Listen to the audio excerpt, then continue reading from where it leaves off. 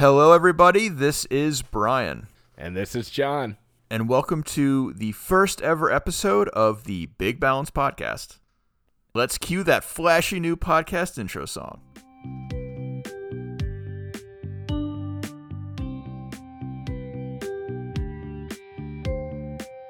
You're listening to The Big Balance, the podcast for anybody looking for clear, simple advice they can actually apply.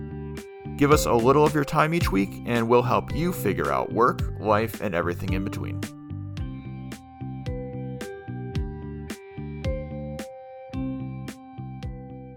So to start, John, what are we doing here today? What's our goal? The goal here is really to help you, the listener, maybe take a perspective shift, maybe approach your work, your life from a different angle, maybe take the time to consider asking some certain questions, right, Brian? We may not be the experts, but I like to think we are getting pretty good at asking the right questions. To give some background to that, John and I both work for a management consulting organization. And our day jobs are essentially helping our clients to improve process and build strategies to succeed. And a lot of that goes into helping employees do better, but for the sake of the company they work for more than themselves. We really wanted this podcast to be a platform for helping people do better and really be better for themselves personally. And I'm not really talking about just the people out there listening, or I guess the people I hope one day listen to the podcast. Really, we're not speaking from a point of authority, like John said. We're trying to get better ourselves, and we want to invite others to really learn with us. So for anybody feeling like they're out of that work-life balance, we want the show to speak directly to you.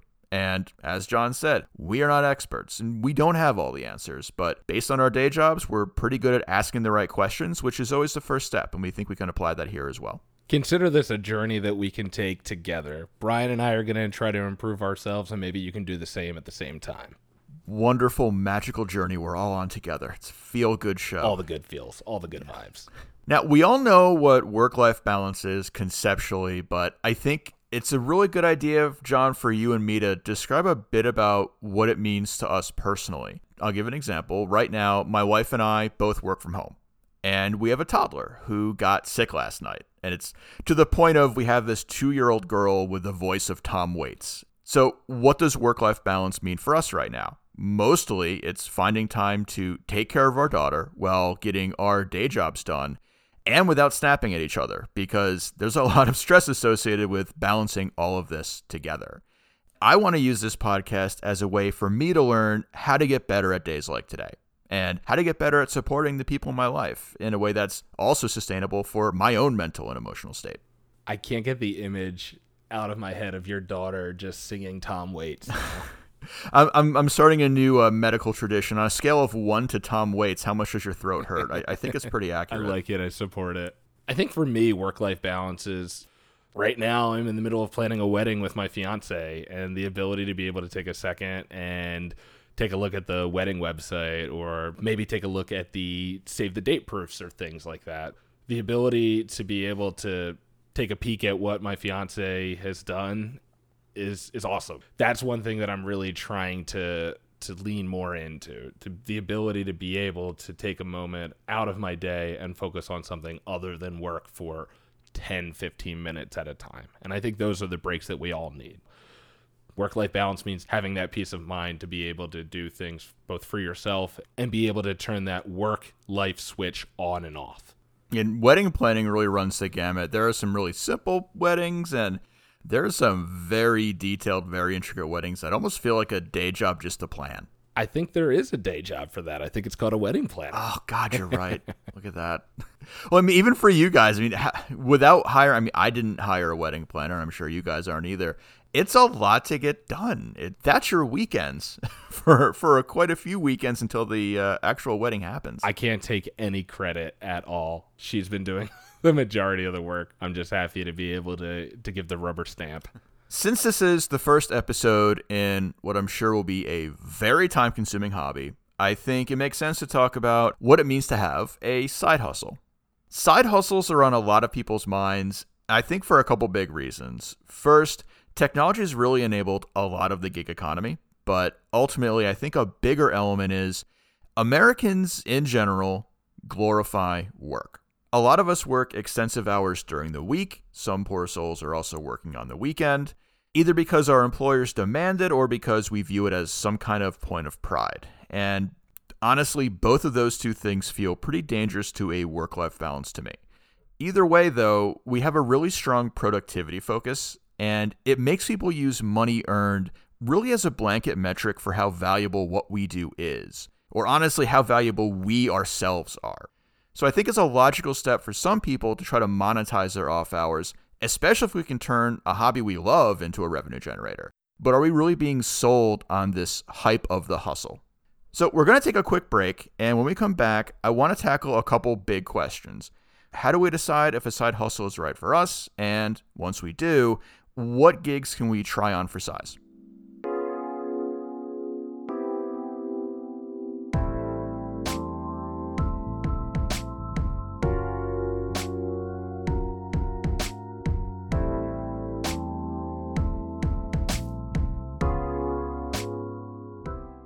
John, what's a hobby of yours that you would want to turn into a side hustle if you could? Well, I like to play music. I play in a band. I've played in bands for years. And recently I've made the decision to try to find some gigs that are a little bit more lucrative. We're trying to play out more frequently, and we're playing music that's a little bit more accessible. So I guess given the choice, if I were to pick a side hustle that I could monetize and something that I think I could do all hours of the day, it would have to be music and playing in a band. So that would be a dream come true. I'm a hobbyist photographer and have been for many years now. Only in the past year or so, I've started doing some shoots for money. I've actually shot 2, I would call them pretty low-key weddings for friends that earn me enough money just to sink that cash back into expensive photography gear. And I've thought about trying stock photography as well because, well, maybe a high volume, low revenue game, it does seem like a pretty passive source of income and one that I can approach slowly. So that seemed like a good idea to me. So I already have a pretty busy schedule, as I'm sure many people do. How do we really figure out if the time is right to bring one of these side hustles into our lives? So I have 5 questions that I'm thinking about as I'm considering this.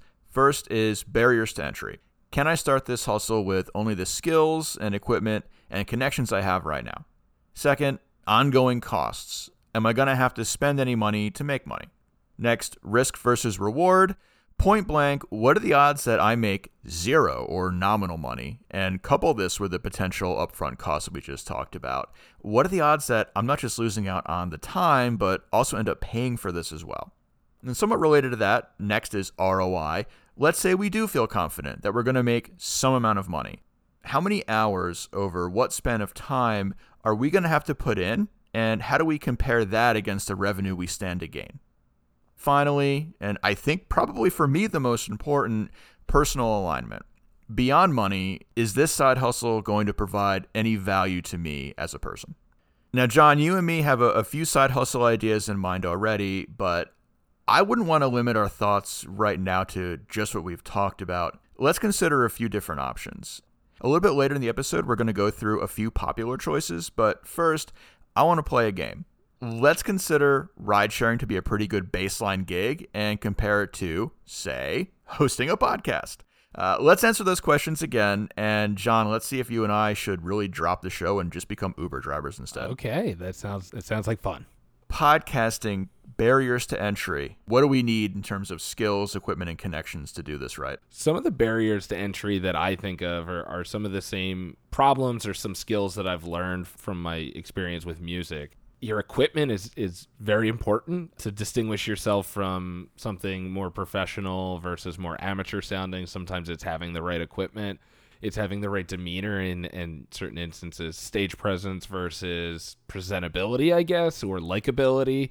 But the point being is you need to have cross-functional and cross-applicational skills. So the experience that I have that I'm bringing with me, in my opinion, makes the barriers to entry pretty low, but I would think that these are skills that I've learned over time that might not be as easy or simple for somebody who doesn't have that stage experience, we'll say. Yeah, I'm coming at this as a novice, right? I've never done anything in terms of audio recording, and I didn't spend a lot of money, but I had to buy this nice new fancy microphone to use just to keep up with you. Sure, yeah. Definitely an amateur when it comes to editing sound. So So it wasn't a big barrier, I would say, but again, let's compare it to driving for Uber. I already have a car and a license. I already know how to drive. So I think we have to give this point, unfortunately, to Uber. Yeah, but to that point, if you have some of that background in different areas, it might be a little bit easier. So I'm not saying that the point should go to podcasting, but don't rule out options like that just because you don't think you have the skills. We could be Uber drivers because we've been driving for 15 years, right, Brian? Not because we just got behind the wheel of a car yesterday.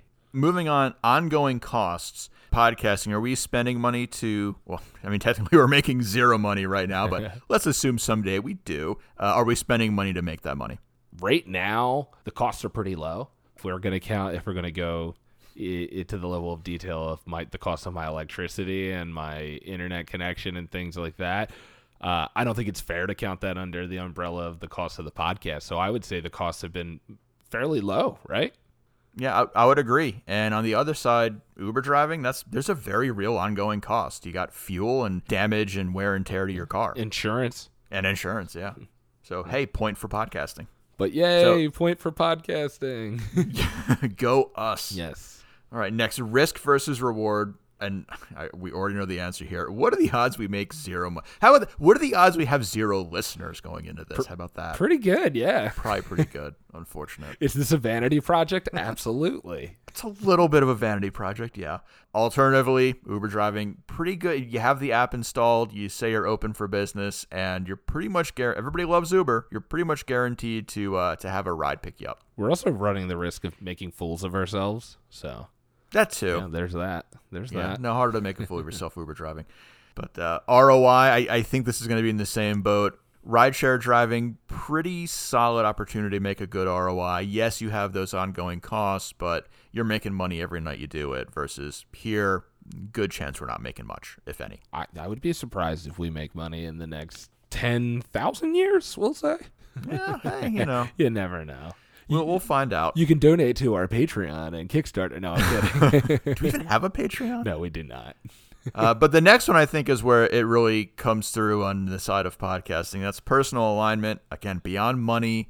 Is this doing anything to provide value to us? And personally, John, I think you and I are pretty good friends, and this is a fun hobby to do. So even if we make zero money, I'm having a good time doing it. This has been a lot of fun, and I've been enjoying it. And to the end of personal alignment, this aligns with what I want to do, and that's chatting with my friend. And unless you enjoy driving, you're probably not getting that much personal satisfaction out of rideshare. You do get to meet some interesting folks, I assume. That's true, too. Yeah. Actually, did I ever tell you there's a story, a guy who was an Uber driver who also had, I want to say it was either he was an author or maybe this is two different people, an author and somebody who made jewelry. And in the back seat, he had copies of his book, or this person had some examples of the jewelry they made, and they used the rideshare as a way to advertise for another side hustle. So a hustle on a hustle. There you go. That's just hustling. Super hustle. It's a hustle within inside a hustle. We need to go deeper. Hustleception. Yeah, we need to go deeper. Obviously, a good example of how there are plenty of gigs out there that somebody could take. So I wanted to spend some time going through what are some of the top side gigs out there. Some of these sound a little bit unreasonable. Anything that has really strong barriers to entry, I did not consider. So things like becoming an Airbnb landlord or a voice actor, they're not very realistic to me in the sense that I need a lot of capital or industry connections to do one or the other of those two things that the average person's not going to have. But a few that I do see as legitimate. First, we already talked about this, driving. So either a rideshare or deliveries. In a world where you're a voice actor riding Christ. for Uber. Wait, are you a voice actor driving for Uber? Are you both right there? Yeah, exactly. We're talking about the hustle on top of the hustle. That You're would trying be, to land gigs. That would be the most Like- disconcerting ride ever. Can you imagine driving to the airport at 5 a.m. with somebody talking like this? I cannot imagine. You're getting very few tips that way. Excuse me, sir. Can you turn down the radio? That's me. I've just been God. talking to myself. No, I mean, you have a captive audience that way. Exactly. You should tuck and roll at 50 miles an hour. Next up is tutoring. Always a need, and especially in this new normal we're still in, there's also economies of scale if you can tutor multiple people over a single Zoom session. And John, is this something you've ever considered doing? I've considered it. Giving virtual guitar lessons or music lessons like that falls under the umbrella of tutoring. So when you said tutoring, my mind doesn't automatically go to virtual guitar lessons or guitar lessons in general, but the pandemic has kind of forced us to reconsider some things that we can do to monetize. And I don't think I'm good enough to really be a guitar teacher of any way, but if there was a way I could become like a collaborative writing partner, sure, I'd be there for you. Virtual Zoom sessions to help you write. Yeah, that'd be fun to do. Sure. On the photography side, it's a crowded market. A lot of old school veteran photographers really begrudge the new generation for coming in and being really low cost options that compete with them on price. And I remember hearing about one photographer who said, hey, I don't mind these people coming into the market because I'm spending less time doing photo assignments, but I have a new business teaching people how to be better photographers. So he took his main job and instead of letting competition really frustrate him, he turned that competition into his own side hustle by teaching this new wave of photographers the skills they need and made a good amount of money doing it. That's the entrepreneurial spirit or mindset that I just wish I had. I wish I had more of, I should say. Lemons out of lemonade, definitely. Or lemonade out of lemon. See, this is why we're never getting money for this podcast. I can't even get a single sentence out there. Yes. Lemons out of... I did it again. Lemonade out of lemons. You should keep that. Lemons out of lemonade. Okay. Take a breath. Next is offering business services. If you have any design skills or skill in writing concisely and to a specific audience, there's platforms like Upwork that really allow you to connect with businesses in need of those services. And John, I think you and I both wear a lot of hats at work. Are there any that you would want to kind of take and freelance with? The thought of freelancing is something that I've never really considered, but if there was one area that I wish I could maybe consult a little bit more on, it would be maybe public speaking or presentation. Just it's one thing that we've considered a lot with this podcast, and cadence and speaking and tone and varying up, all of that. I wish I could help folks a little bit more with that. That would be one area I would like to explore. Yeah, I think this is a really solid option for a lot of people. The one thing I would note as a caveat, if anybody is considering going this freelance route based on their day jobs, make sure you check your employee handbook, because a lot of companies do forbid doing exactly that from a non-compete perspective. So make sure you're in the clear from a company perspective. You don't want to land in hot water for your main revenue source, definitely. And the last one for me is investments. And I know this feels like a rich person's game, but just like with side hustles in general, I think technology has made going the investing route a little bit easier. Gambling on the market beats gambling on a slot machine. So how can we take our money and be smart with it, right? So we have things like Webull or TD Ameritrade that really make this easy for anybody to get into. And this is particularly viable if you have really deep knowledge in your day job or really a passion that you can leverage into building an investment strategy. And this doesn't need to be really traditional distance investing anymore either. We can really engage in what's called micro investing, where we get to know some organizations and the people behind them.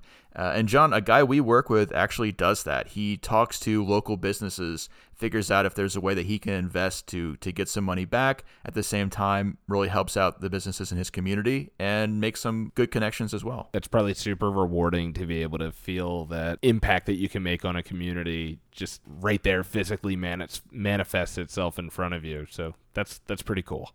And one thing I want to call out, these side hustles that we're talking about, they don't always have to be self-made or self-started products. You don't have to be building your own brand or building an Etsy shop or anything like that.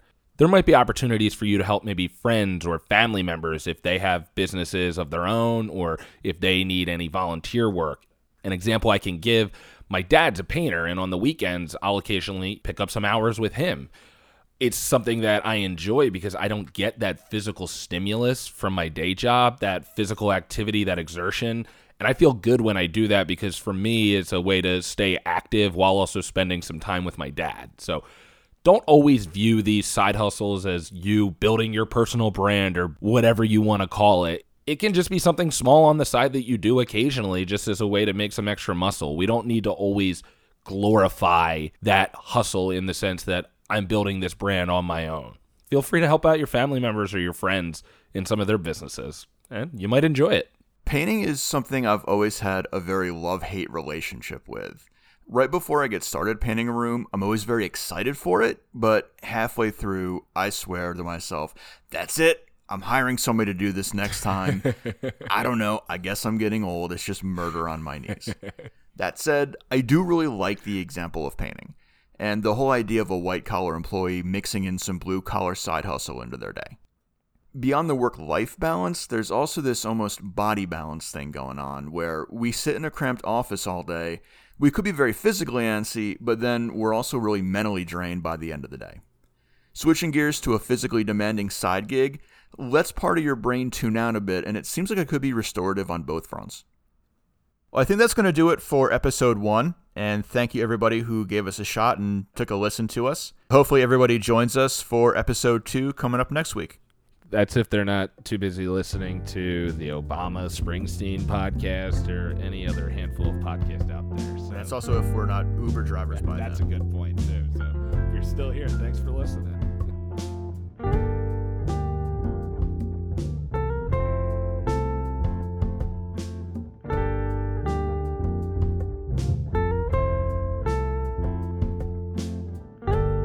Thanks for listening to the Big Balance Podcast.